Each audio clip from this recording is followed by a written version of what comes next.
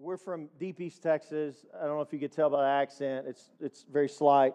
But I'm just a redneck from East Texas. And we grew up in not the Bible Belt, but I would say the very buckle, the little hole where the buckle goes through there in the Bible Belt. That's where we grew up. And this past week, I noticed something that came up on our feed there, that in downtown Tyler, Texas, I believe it was yesterday.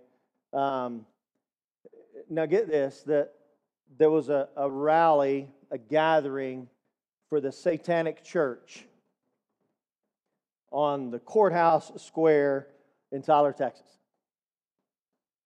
And I saw where people were upset about these things and all of that. And Amy and I had a conversation about this yesterday. I was heartbroken just seeing this. I was kind of heartbroken about all of those things. But Amy and I were talking about this yesterday, and she said, if we were there, what do you think we would do as a church? And I said, well, that's a great question. Because I know how a lot of people respond. They respond in anger. And I'll be honest, I was angry at first when I saw this. I thought, how could you? How could this happen?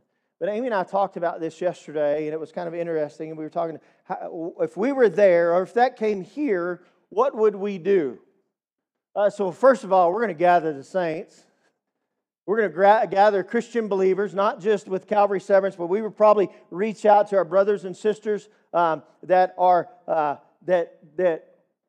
gathered here today. And first of all, before we even plan on doing anything else, we're going to hit our knees and we're going to pray about what God would have us to do. And Amy and I were talking about this, and she says, well, if we were there in Tyler, what would we do? I said, first of all, I'm going to contact other pastors, and we got to do something. And we talked about this. First of all, we need to ask God to break our hearts for those people because they're lost. And then Amy and I were talking, and I'm going, what an incredible opportunity to share the gospel. They're coming. They're gathered together. Man, let's go love them and share truth and hope with them. I mean, that's what we should do. And here's my heartbroken. What broke my heart so much is I read some stuff this morning about what happened, and there were some folks that gathered prior to pray. And then I'm not sure what else happened after that. I don't know if there were other Christians that were there, that their heart was hurting for the people that gathered there.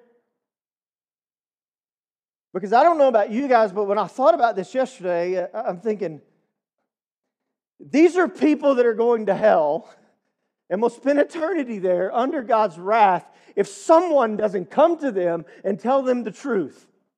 And God just wreck their hearts and save them.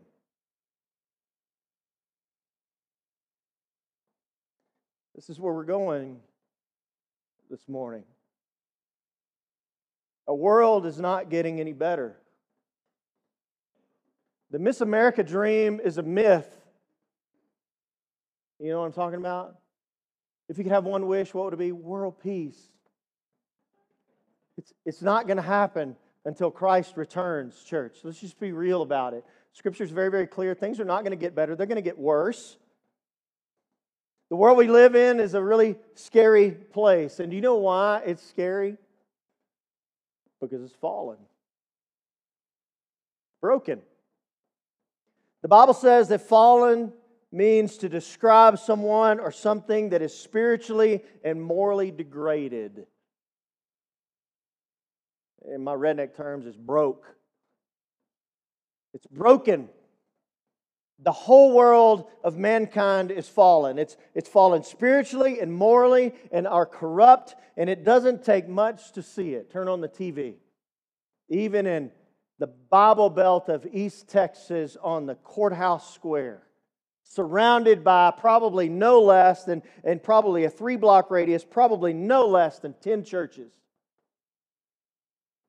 Broken. We see this everywhere. It's morally and ethically and heartbroken.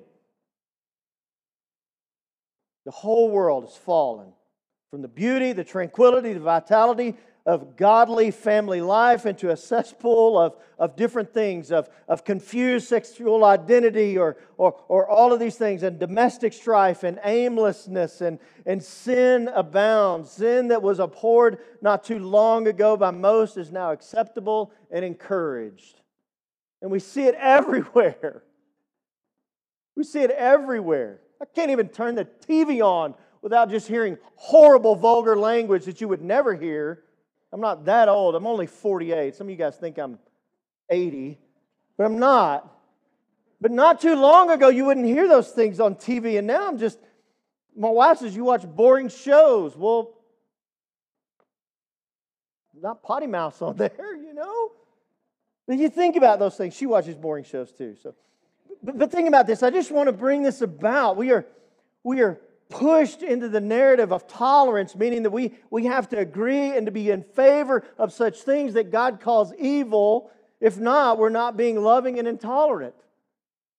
I think what it is we need to think about how we approach things.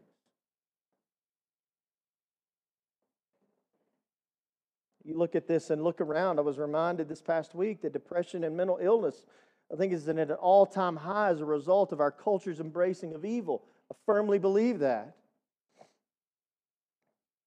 It's more common nowadays to insult and degrade someone than it is to encourage someone.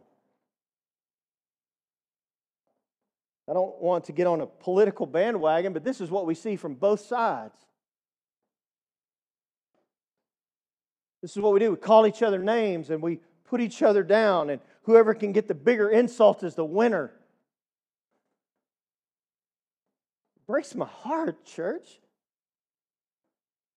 It's evidence. All of this is an evidence of a fallen world, and it's not going to get any better until Jesus returns. Now, I don't tell you all this for us to walk out of here with our heads hung down. What I want us to think about today, I want us to think about this. What do we do in the meantime? The better question is this. I want you to think about this. What do you really want for your kids? What do you want for your family? What do you want for your neighbors? And what do you really want as a follower? If you call yourself a follower of Jesus, what do you greatly desire above all things of your kids, your family, your neighbors, your community, and the rest of this fallen world? What do you wish? And if you can answer that, let me ask you this. Are you willing to humbly submit to God's good authority in fighting for our families and for the rest of this fallen world? If we're followers of Jesus, we should be ambitious about those things. So here's the practical question of this morning. How do we go about that? You're probably hearing going, Josh, I'm all in, but I don't know how to do that. Stick with me. It's not going to be an exhaustive list, but I got a few things from our passage here this morning, and I think we can see that God is so kind and so good at how He works and how He operates. And when we look at a broken and fallen world, there is hope in who Jesus is to overcome all of the brokenness, all of the hurt, all of the strife, all of the pain in here. Yes. Let's read our passage. Acts chapter 18, verses 24 through 28. We're going to finish Acts 18 today. You guys got your Bibles open, your device, all that good stuff. Acts chapter 18, starting at verse 24. Now a Jew named Apollos, a native of Alexandria, came to Ephesus. He was an eloquent man, competent in the Scriptures. He had been instructed in the way of the Lord, and being fervent in spirit, he spoke and taught accurately the things concerning Jesus, though he knew only the baptism of John. He began to speak boldly in the synagogue. But when Priscilla and Aquila heard him, they took him aside and explained to him the way of God more accurately. And when he wished to cross to Achaia, the brothers encouraged him and wrote to the disciples to welcome him. When he arrived, he greatly helped those who through grace had believed. For he powerfully refuted the Jews in public, showing by the Scriptures that the Christ was Jesus. This is God's word. Let's pray this morning. Father, we praise you. We shout hallelujah to you and to you alone, Father. We just, God, we ask for your grace and your strength and your power and your mercy. Father, would you fill us up with those things? Because, God, you know the world that we step into every single day is one that is torn by sin and brokenness. But, Father, we have hope. We have hope. Hope in who you are, that you have overcome. We have a hope of not just a blank wish, but we have a certainty. We have a certainty because we know that your promises are true. We know that a day is coming when you will restore all things and sin will be no more. And we will shout hallelujah, hallelujah, hallelujah. But Father, in that meantime, you have given us a purpose here. And although this world is very, very dark, Father, that I love what your word says, that although there is darkness, the light comes and the darkness will not overcome it. So, Father, help us to be the church. Not just a gathering on a Sunday morning, but, Father, may we be empowered followers of you to be salt and light in a very dark world. For, Father, just as a small light is introduced into a very vast dark room, it lights things up. So, Father, would you do that in and through us? Because, God, on our own, we cannot. So, Lord, we ask that you would empower us, strengthen us to be your light, the light of the truth of the gospel. And, Father, for those here this morning that are still in darkness, oh, God, show them light this morning. Change their hearts this morning. And we pray all this in the name of Jesus. Amen. It's an interesting passage of Scripture. I like how Luke, the writer of the book of Acts, he kind of takes us off of the narrative of Paul for just a moment here. And he addresses, it takes our attention to this guy named Apollos. Kind of like that name. If I had another son, I'd probably name him Apollos. It's kind of awesome. I like that name. Very powerful name. And like last week, this passage can get a little bit obscure, but it's a really rich passage here. And again, kind of like last week, Luke doesn't give us a whole lot of info here, but we can know a few things about this guy named Apollos. What we do know is while Paul was on his next missionary journey, beginning of his third missionary journey, revisiting former mission fields, this guy Apollos arrived in Ephesus. Luke describes him as a Jew. He was an Alexandrian native. This means that he was from a big city in Egypt, is really all that means. Had a large Jewish population there. Luke describes him as eloquent, meaning he was very gifted in speaking, and he was competent or learned in the Old Testament, what we would consider the Old Testament Scriptures. And I love what verse 25 says, that he was instructed in the way of the Lord.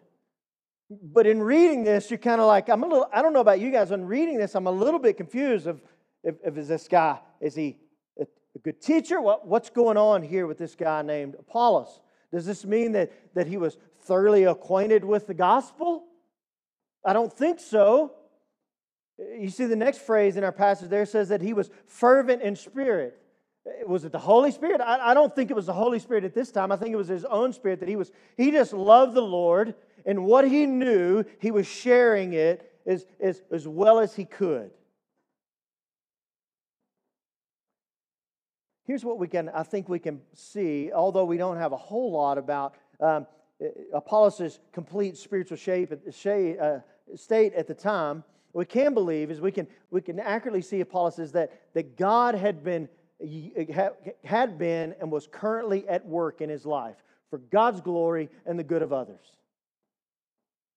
I had an opportunity, I was asking Brett about this, and going, hey, what do you think about Apollos? But was he a Christian then or not? And Brett and I were kind of kicking this around. I go, I really don't know. And it's okay to say, I don't know when you look at Scripture. I kind of lean to that God was working on his life. And Brett said something really important. He goes, I don't think that's the big point here. The big point is that God did save him and God was using and did use him. What we do see here is he was on fire for the Lord, but he was ignorant about some things. And it's okay to be ignorant about some things. It just means you don't know. Despite his Old Testament knowledge, he didn't understand Christian truth completely. He understood John's baptism, and that was to prepare Israel for the coming Messiah. And I think Apollos knew and trusted in that, but was unfamiliar or ignorant in the significance of Jesus' death, burial, and resurrection. He wasn't completely knowledgeable about the role and the power of the Holy Spirit, and he wasn't completely knowledgeable about the purpose of the church. It's hard to say that if he for certain was a saved man, we're looking at it at this point, but I like to think that he was kind of like the Old Testament saints. When you read Hebrews 11, those saints in the Old Testament Hall of Fame, a redeemed Old Testament believer. That's what I like to think. Now, again, this is just my opinion there. But what we do see is his faith was in the Messiah. He just needed someone to give him the rest of the truth. He needed someone to come along beside him and confront him and give him the truth so that God could use him. And I don't want us to get caught up in semantics, but we know in the end God did save him and God did use him. But what we do know is he didn't have the complete truth of the gospel. And although he was tenacious and he was well-spoken, he lacked the doctrine of the Christian faith. The beautiful thing here is what we see is God faithfully using his people to build others up so that they too can be used for God's glory and the joy of others. Christian, there's so much for us here. So much for us here. Here's the challenge. The challenge is how do we faithfully navigate a broken world so that truth can abound and rebellious sinners can be redeemed, healed, reconciled, and live out in hope. How do we do that? Well, glad you asked. Let me tell you how we don't do that. Here's how we poorly navigate a broken world as so-called Christians. Do nothing. You want to be successful in not being successful as a believer? Just do nothing. Sit in your holy huddles and never go to battle for the lives of our families and our friends and our neighbors and even our enemies. Just do nothing. That's not what we're called to do. We're not to have an I'm okay, you're okay, or what is good for you is good for you attitude. And it's not that we pick fights with people. We bring them the truth. This is what we are to do. I know this too. We're not to just leave the truth-telling up to other people to accomplish. If you're a Christian, you are to be a truth teller. Let me tell you something. I love preaching. I love preaching the gospel. I love it. I mean, I told somebody the other day, my retirement plan is to die in a pulpit. I love preaching the gospel. There is a small fraction of our community that's here that I can preach to this morning. There's a vast amount of our community that you will see tomorrow that I will not. And as dark as our world is, they need the truth. Let me prove this to you that you are to be a truth teller. 1 Peter, here, do this for me. Turn to 1 Peter chapter 2. I'm going to give you a minute. Because here's the thing, if you're taking notes or something, you need to circle this passage of Scripture, underline it. If you're on a device, you can probably go there really quick. They have a highlight option. You need to highlight these couple of verses. 1 Peter chapter 2, verses 9 and 10. You need to write this on something where you can see it every day. You need to look at this every day. You guys there? Let me give you a minute. We got our kids in here with you. Praise God that our kids are in here with us. 1 Peter chapter 2, verses 9 and 10. I know our kids are still looking. I'm going to give them a minute. This is so important, church.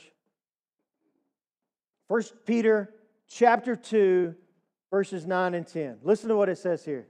But Christian, this is talking to redeemed believers. Here's the thing. While our kids are still turning in, let me tell you who Peter's writing to. He's talking to those that know that they are sinners, know that they have offended a holy and righteous God, know that what they deserve is God's full wrath for all eternity. But they know that Christ has come, God has opened, pulled the veil back on their eyes and their heart, shown them the magnitude of their sin. He has humbled them, but He's also shown them the great love and grace that God has for them, that Christ stood in your place, that the wrath was taken on by Christ Jesus, the second person of the Trinity. There is no greater love than that for you, Christian. Think about this. This is for you, that Christ took on God's full weight of wrath for all eternity for you. If you have faith in Jesus, the wrath is not upon you anymore. It is non-existent. Christ has paid it for you, Christian. Somebody, amen. This is it here. This is it. But it doesn't just go, oh, my ticket is stamped, I'm good, I can go on living. Look at what Peter tells us. He's talking to those that have faith in Christ, that are just blown away by the great grace that God has given us. He says, but you are a chosen race, meaning God sought you out, pulled you out of darkness into your death, out of your death and your blindness, and He made you alive. What Ephesians tells us, Colossians talks about this. So much of Scripture talks about this, that God and God alone makes us new. He does this. He says, you are a chosen race. You are a royal priesthood. What does a priest do? Proclaims the word, doesn't he? You're a holy nation, a people for His own possession. Whew! Isn't that awesome? That a rebellious people, let's just soak on this for just a moment. I'm not even going to preach on 1 Peter 2, but we can't overlook this. A people for His own possession, meaning God. God says, even though you're rebellious and you hated me, you were my enemy, I have made you clean and you are mine. Oh, you are mine. For all eternity, a good and gracious God says, you are mine. A people for His own possessions, listen to this, that you may proclaim the excellencies of Him who called you out of darkness into marvelous light. Verse 10 says, once you were not a people, but now you are God's people. Once you had not received mercy, but now you have received mercy. Think about this, how you were in darkness. How did you see and come into the light, Christian? Just practically. I know it was for me, sitting on my back porch with my dad, and my dad sharing the gospel with me. That my dad goes, I'm going to do everything I can for my kids not to go to hell, basically. My dad took time out of his busy morning, working on our house, to take time and go, this is so much more important. We're going to sit and talk about eternal things. Christian, this is how we are to look at things, because we were once in darkness. Just like lost people now are in darkness. Those that gathered on that square yesterday were in darkness. And someone needed to come to them and give them light. See, our only hope to live victoriously in a broken and dying world is to joyfully, and I mean joyfully, battle for the truth. And here's the big question. How do we do this? So I think it's not an exhaustive list, but I got 3 things in our passage here that would encourage us to do that. Here's the first thing that we need to look at. Every believer is a work in progress, you and I included. The Apostle Paul, when we see him in the book of Acts, have you guys seen how God has worked in his life? He was an enemy. We talked about this last week. I kind of gave you a synopsis of the Apostle Paul. He was a Jew among Jews, a Pharisee, but he was at war with Jesus. Trying to do everything he could to destroy the church. And here comes Jesus. Knocks him off of his horse. Shows him the truth. Saves him. He learns. He spends time learning the truth of what all of this means and how to do that. He was a work in progress. God was using him and teaching him as he led others. We see this all throughout Scripture of his writings. He even speaks of his own struggles and how God kindly teaches him. Read Romans 7. Romans 7, Paul talks about this. Oh, I struggle with things. He's so real, going, there are things that my flesh does that I know I shouldn't do, but I want to do because I'm in the flesh, but I know that Christ has overcome those things. This is what he says in Romans 7, 14 and 15. For we know that the law is spiritual, but I am of the flesh, sold under sin. For I do not understand my own actions, for I do not do what I want, but I do the very thing I hate. Paul said, I struggle too, but I'm a work in progress. What about Priscilla and Aquila? But they come alongside Apollos. They too were a work in progress. Some theologians believe that maybe they weren't even saved by the time when they first meet Paul. It could be. We don't really know. But what you can be certain is they sure heard the gospel from Paul, right? I think about the Apostle Paul. Man, this guy, he lived this out so very well. And you know, he's going to be in chains later on. You think about being chained to the Apostle Paul. Imagine being a Roman soldier. You're going, oh no, not this guy. Paul just constantly, he talks about the full armor of God. You know why he wrote that? He was chained to a Roman soldier and he's looking at this guy. Oh, here's a great analogy. You got a cool helmet. That's pretty righteous, right? He goes through this guy's suit of armor, talks about this is how God equips us. So think about this. God is at work through people, and we have to understand that people are work in progress.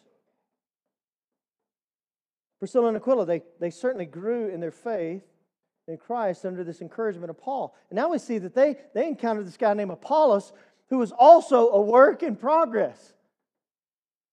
There's good things written about him in Acts chapter 18, but he didn't know everything. But what we see is he's a work in progress. And although Luke calls him eloquent and competent, he didn't have it all together.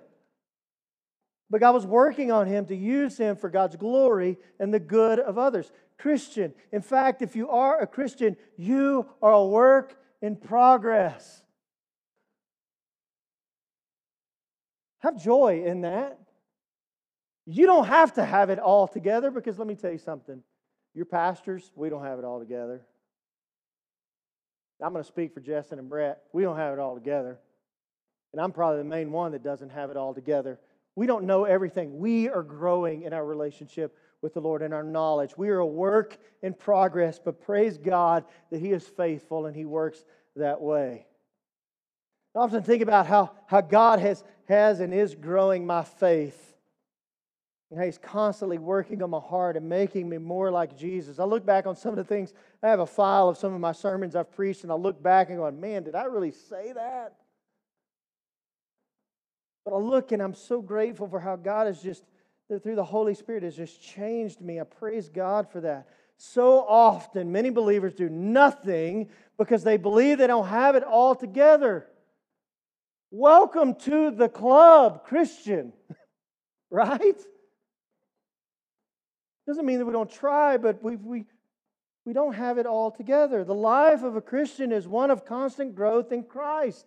Remember last week's sermon, this faithful submission, this joyful submission to the Lordship of Jesus? That's what it means.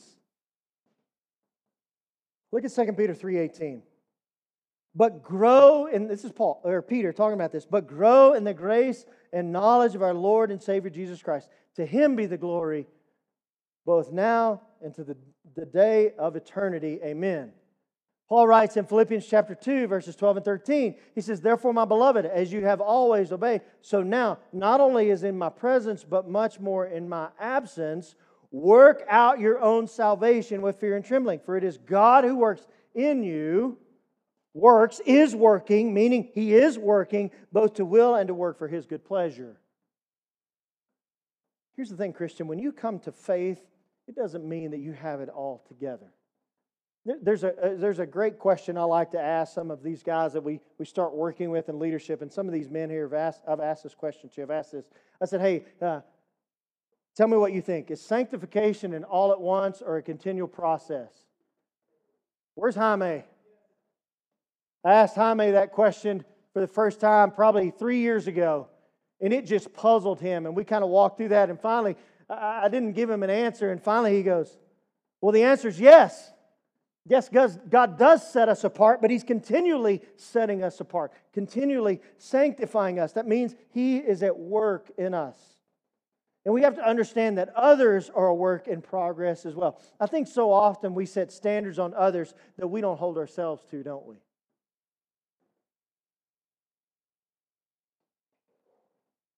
We need to show some grace. We need to show some grace there. But man, we struggle with this, don't we? I'm not saying that we need to overlook sin, but I am saying that we should not expect perfection from others, because to my knowledge, there was only one perfect one, and that is Jesus. I often say this too, don't expect unbelievers to act like believers. I think we put that unrealistic expectation on them. Why are they doing this? Well, they don't know Jesus. So maybe we need to go share Jesus with them. But we often think that unbelievers should act like believers. Here's the truth about unbelievers. They're blind, they're dead, they have hearts of stone, and they love their darkness. They love sin. Parents of littles, can I talk to you for just a second?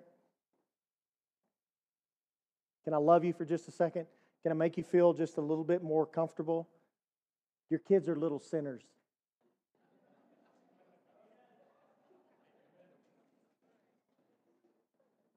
Honestly, if they don't know Jesus, they're in darkness.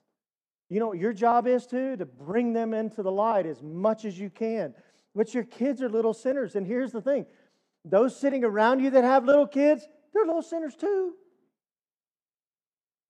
They're doing what they're supposed to do, their nature. This is their nature. And it's going to take the supernatural work of God to change this. But you know how He does it? Man, just piling the kindling of the gospel around them. This is what I love about our family Sundays. Our kids get to sit in here. Merrick was telling me the other day, he was asking me, I think it was our first Sunday back, he goes, are you preaching this Sunday? I go, no, I'm not. Mr. Jessen's preaching today. He goes, oh, okay. He goes, I think I get to be in there when you're preaching, Mr. Josh. Man, my heart just swelled up. Love this kid, and I see how his parents and our community of believers are just piling the gospel around him and our other littles. I'm glad that they're in here. And our kids ministry, they work so hard to give you guys the resources you need to shepherd and bring your kids into the light. But know this, it's going to take the supernatural work of God to do that. But Christian, this is what we hope for. This is why we labor through that. Through the clear presentation of the gospel, God works and changes them just as He changed you. Remember that 1 Peter, Ephesians talks about this. Paul talks about this in Ephesians chapter 2, verses 1 through 5. You think about this.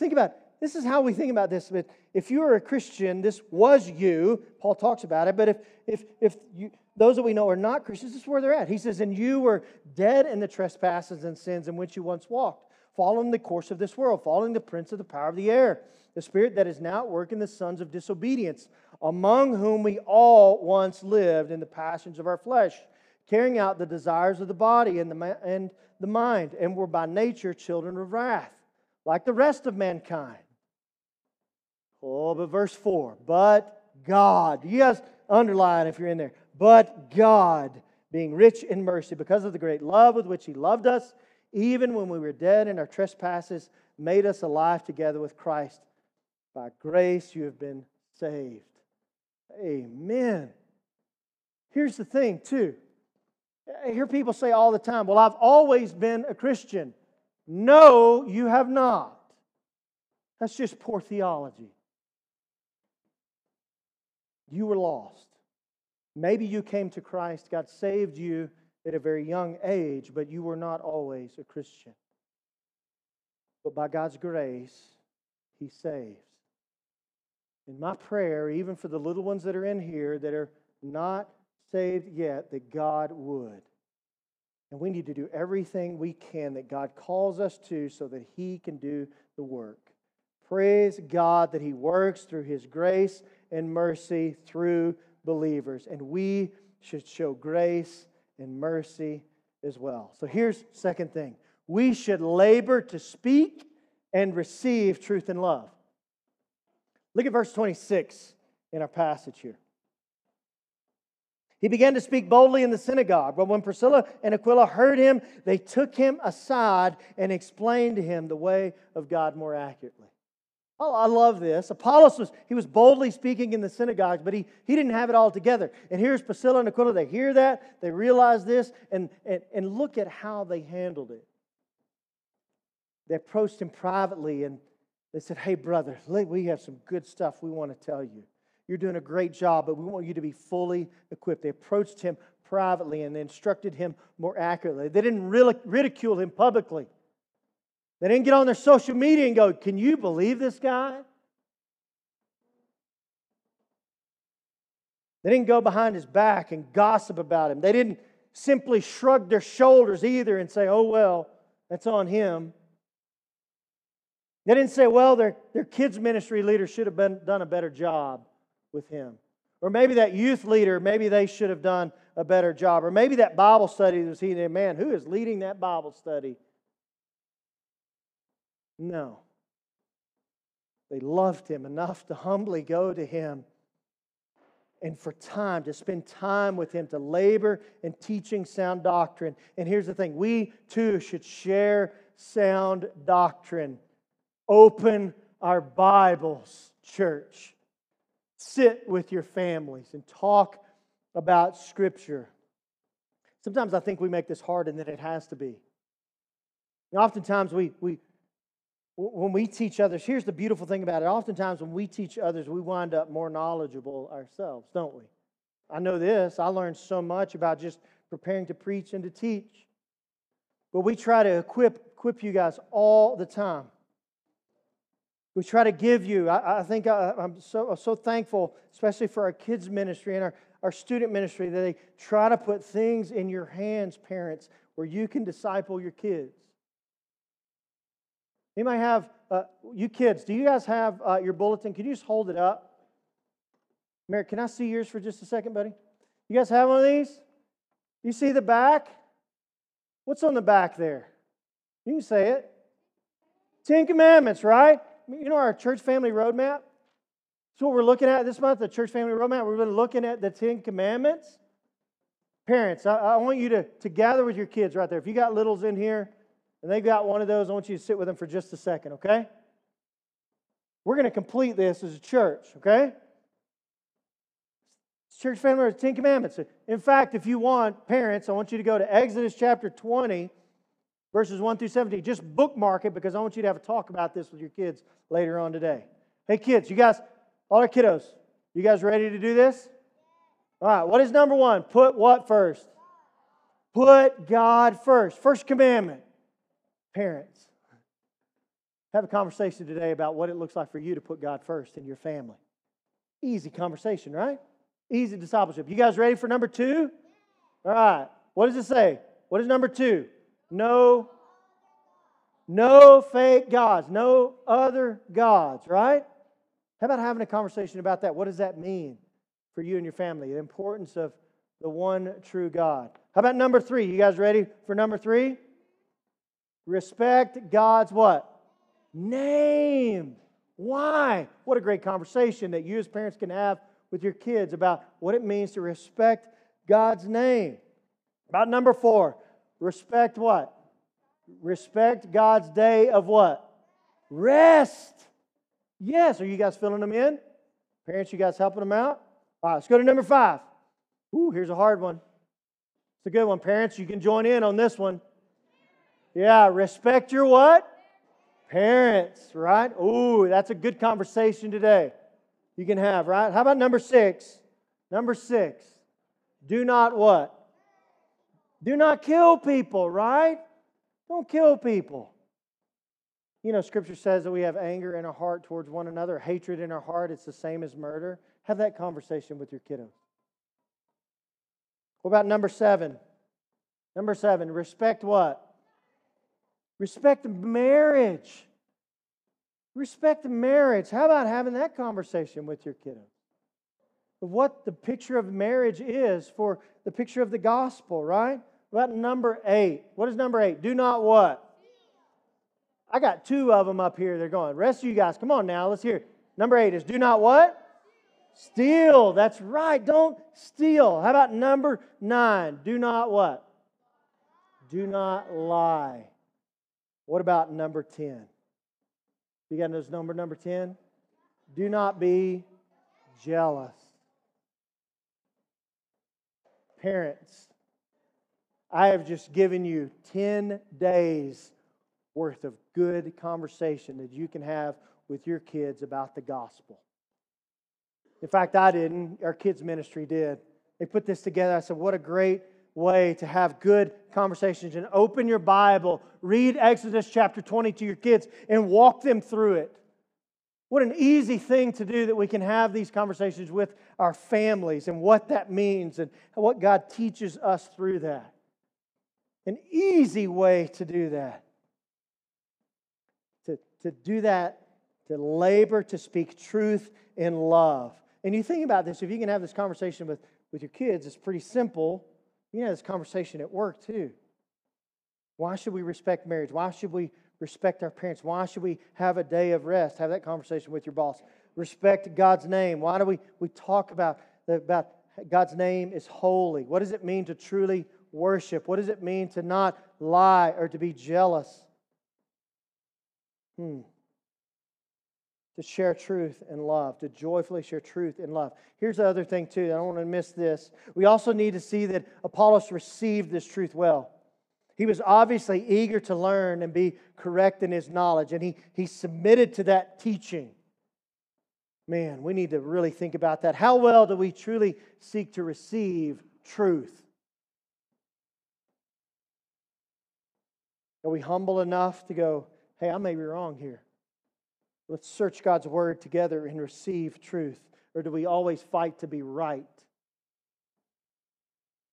Proverbs 12:1 says, whoever loves discipline loves knowledge, but he who hates reproof is stupid. That word's in the Bible, the ESV translation. I know there's kids in here, but it's in the Bible. You can have that conversation back with your kids later on, but that's what my translation says. Here's the third thing I want us to pull out here, and we're going to wrap things up. Be an encourager. Be an encourager. Look at verses 27 and 28 of our text. And when he wished to cross to Achaia, the brothers encouraged him and wrote to the disciples to welcome him. When he arrived, he greatly helped those who through grace had believed. For he powerfully refuted the Jews in public, showing by the Scriptures that Christ was Jesus. Apollos was built up in knowledge of the truth. He was equipped to go and to share the truth even more boldly and now completely. He was encouraged. Encouraged. These guys say, hey, you know this, man. Go. Go share that truth. Man, go proclaim that truth. Slapped him on the back. Go get him, man. We're here for you. We're lifting you up. Just think of how it would have affected him if no one encouraged him. Nobody encouraged him. Here's the thing, a little encouragement goes such a long way. And it's so easy to do. So very easy to do. And we live in the midst of a culture that is hell-bent on tearing others down. But the Bible is so clear that we are not to be that way. We are to encourage one another. Encourage one another. Why is encouragement emphasized in Scripture? Why? Primarily because encouragement is necessary to our walk of faith. How often do you read in Scripture to encourage one another, build each other up over and over and over again? It's necessary for a walk in faith. Encouragement makes it easier as believers to live in a fallen world. Hey, I know things are rough right now, but man, Christ has overcome. Hey, I know that this is a struggle that you're walking through right now, but man, think about who Jesus is and how He overcomes that and how you can speak truth into that situation. It's encouragement. Encouragement. We live in the midst of a culture that just wants to tear each other up, but we should not be that way. Encouragement makes it easier as believers to live in a fallen world. Look at Hebrews 3:13. But exhort one another every day, as long as it is called today, that none of you may be hardened by the deceitfulness of sin. You know what he's talking about there? Hey, how about you encourage one another? Hey, I know things are hard. Keep going. Encouragement. Hey, that was a great job that you did. I've seen so much of how just a little bit of encouragement can change a person so very much. So much of this fallen world can be so discouraging. It can seem that all is hopeless. With just a little bit of encouragement from the truth of God's Word, we can not simply survive, but thrive as God's kids. I'll be honest with you, I've had a rough week. Just the stress of certain things have come along, but I have had brothers that, because they love me, they have seen that in me. Brothers and sisters as well, they have seen that in me. And they have loved me, and they have encouraged me. And I am so thankful. What it means is that I don't have to walk through these things alone. That we do this together, and this is the way God has designed things. And this world wants to isolate us and separate us and to tear us down, but we are not to be that way. Encouragement, just a little bit. I want you to think about how someone has encouraged you in the past. How'd they do it? And how did it make you feel? Just a little bit of encouragement. Maybe this encouragement was a challenge for you to step up and do something that you didn't think you could do, but God worked through you. I know there were some men that filled this pulpit while I was out that didn't think they would, you'd asked them a year or so ago, they would probably never stand here. With just a little bit of encouragement from others and equipping, man, they stood here and boldly proclaimed the gospel. Praise God for that. I think of Bible studies that I've got to sit in. Our men's Bible study is one of those things where I've got to sit there, and I love how it's set up too, that someone else every week leads. And I've sat with some guys that have come to me a week or so before and go, hey man, next week's my week. I've never done this before. I go, well, good. After next week, you can't say that anymore. Right? And I've seen other guys come along and just encourage them and just help them and walk them through some stuff and teach them how to do those things. And then they come and they share and they're like, man, that was really good. Praise God for that. And here's the thing. I am so encouraged when you guys encourage other people to do certain things. It's amazing. It's beautiful. You think about when someone has encouraged you and how that made you feel and how they did it. Don't you think others could use the same encouragement from you? One of the best ways that we can joyfully battle for the truth is to encourage others to battle alongside you. Look at Hebrews chapter 10, verses 24 and 25. It says, and let us consider how to stir up one another to love and good works, not neglecting to meet together as it is the habit of some, but encouraging one another all the more as you see the day drawing near. I learned these verses in the NIV, and I kind of like that translation because it says, let us consider how to spur one another along. Being a redneck from East Texas, I'm a little familiar with spurs. You ever been spurred before? It kind of hurts, but that's the point. That's the point. To be poked a little bit, to not just sit still, but to move forward. That's encouragement. And sometimes encouragement is like, hey, dude, why are you slacking? Maybe that's encouragement. Hey, man, you're gifted in this way. You need to be doing this because you're neglecting the gift that God has given you. That's encouragement there. This is what the writer of Hebrews, and it's biblical. So think about how we have been encouraged and how we can encourage one another. Church, the gospel is such a beautiful message. The gospel calls us into so much. So much. It's not just like, oh, I don't have to go to hell and I get heaven and I get to sit on the cloud and do whatever I want the rest of all eternity. That is not it.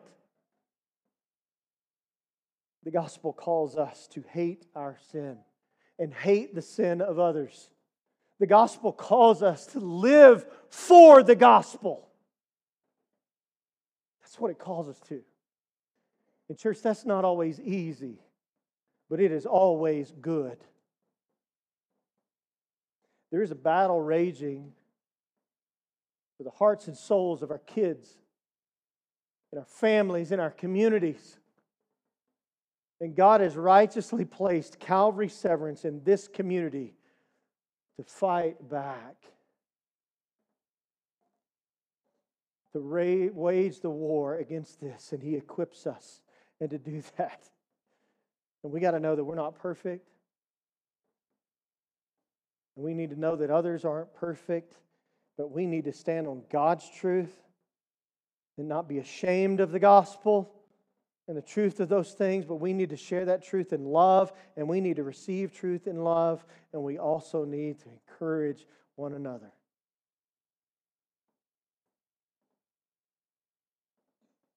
Just 4 questions, and I'm going to pray. How is the Lord working on you, and how are you laboring to grow in your faith? It's an honest question that I pray that we're going to pray here in just a second. And I just want you to sit and think, man, how has God really been working on my heart? And how are you laboring to grow in your faith? What does it look like for you to speak truth in love? What does it look like for you to really speak truth in love? Maybe you need to speak truth in love to yourself first. Maybe you need to confess your sin and know that you're out of the graces of God, but God is calling you into salvation. Maybe that's where you need to start. Maybe you need to hear the truth of love that God is speaking to you through the truth of the gospel. If that's you, man, I'd love to have a talk with you after the service. What does it look like for you to receive truth in love? Maybe you need to hear that you are a sinner today, and what you deserve is God's wrath. But the only hope for you, maybe you need to hear and receive the truth of love, that the only hope that you have is in Christ Jesus. And you need to stop running from that and submit to that. What does it look like for you to encourage others in their walk? Oh, man. I just think about just the simple ways that I've been encouraged. You guys have encouraged me so very much this morning. And I think about, man, if you just picked one person this week and go, I'm just going to encourage that person this week. What do you think could happen there? By God's grace, He calls us into so much more. And by His grace, He equips us to be so much more. Oh, let us not neglect the joy in doing all of that. And trusting in His faithfulness and His goodness, not only working in our own hearts, but equipping us to labor for the hearts of others. Oh, church, may we be faithful in that. Let's pray. Father in heaven, I praise You for all that You are and all that You do. I thank You for the gift of salvation, for it is a gift. It is not accomplished by works, by no means. It is a gift that You give to us. And through that, You are worthy of all of our praise, all of our endless hallelujahs. As we sang this morning, 1,000 hallelujahs and so many more. Oh God, help us to be that. Equip us, to teach us and strengthen us.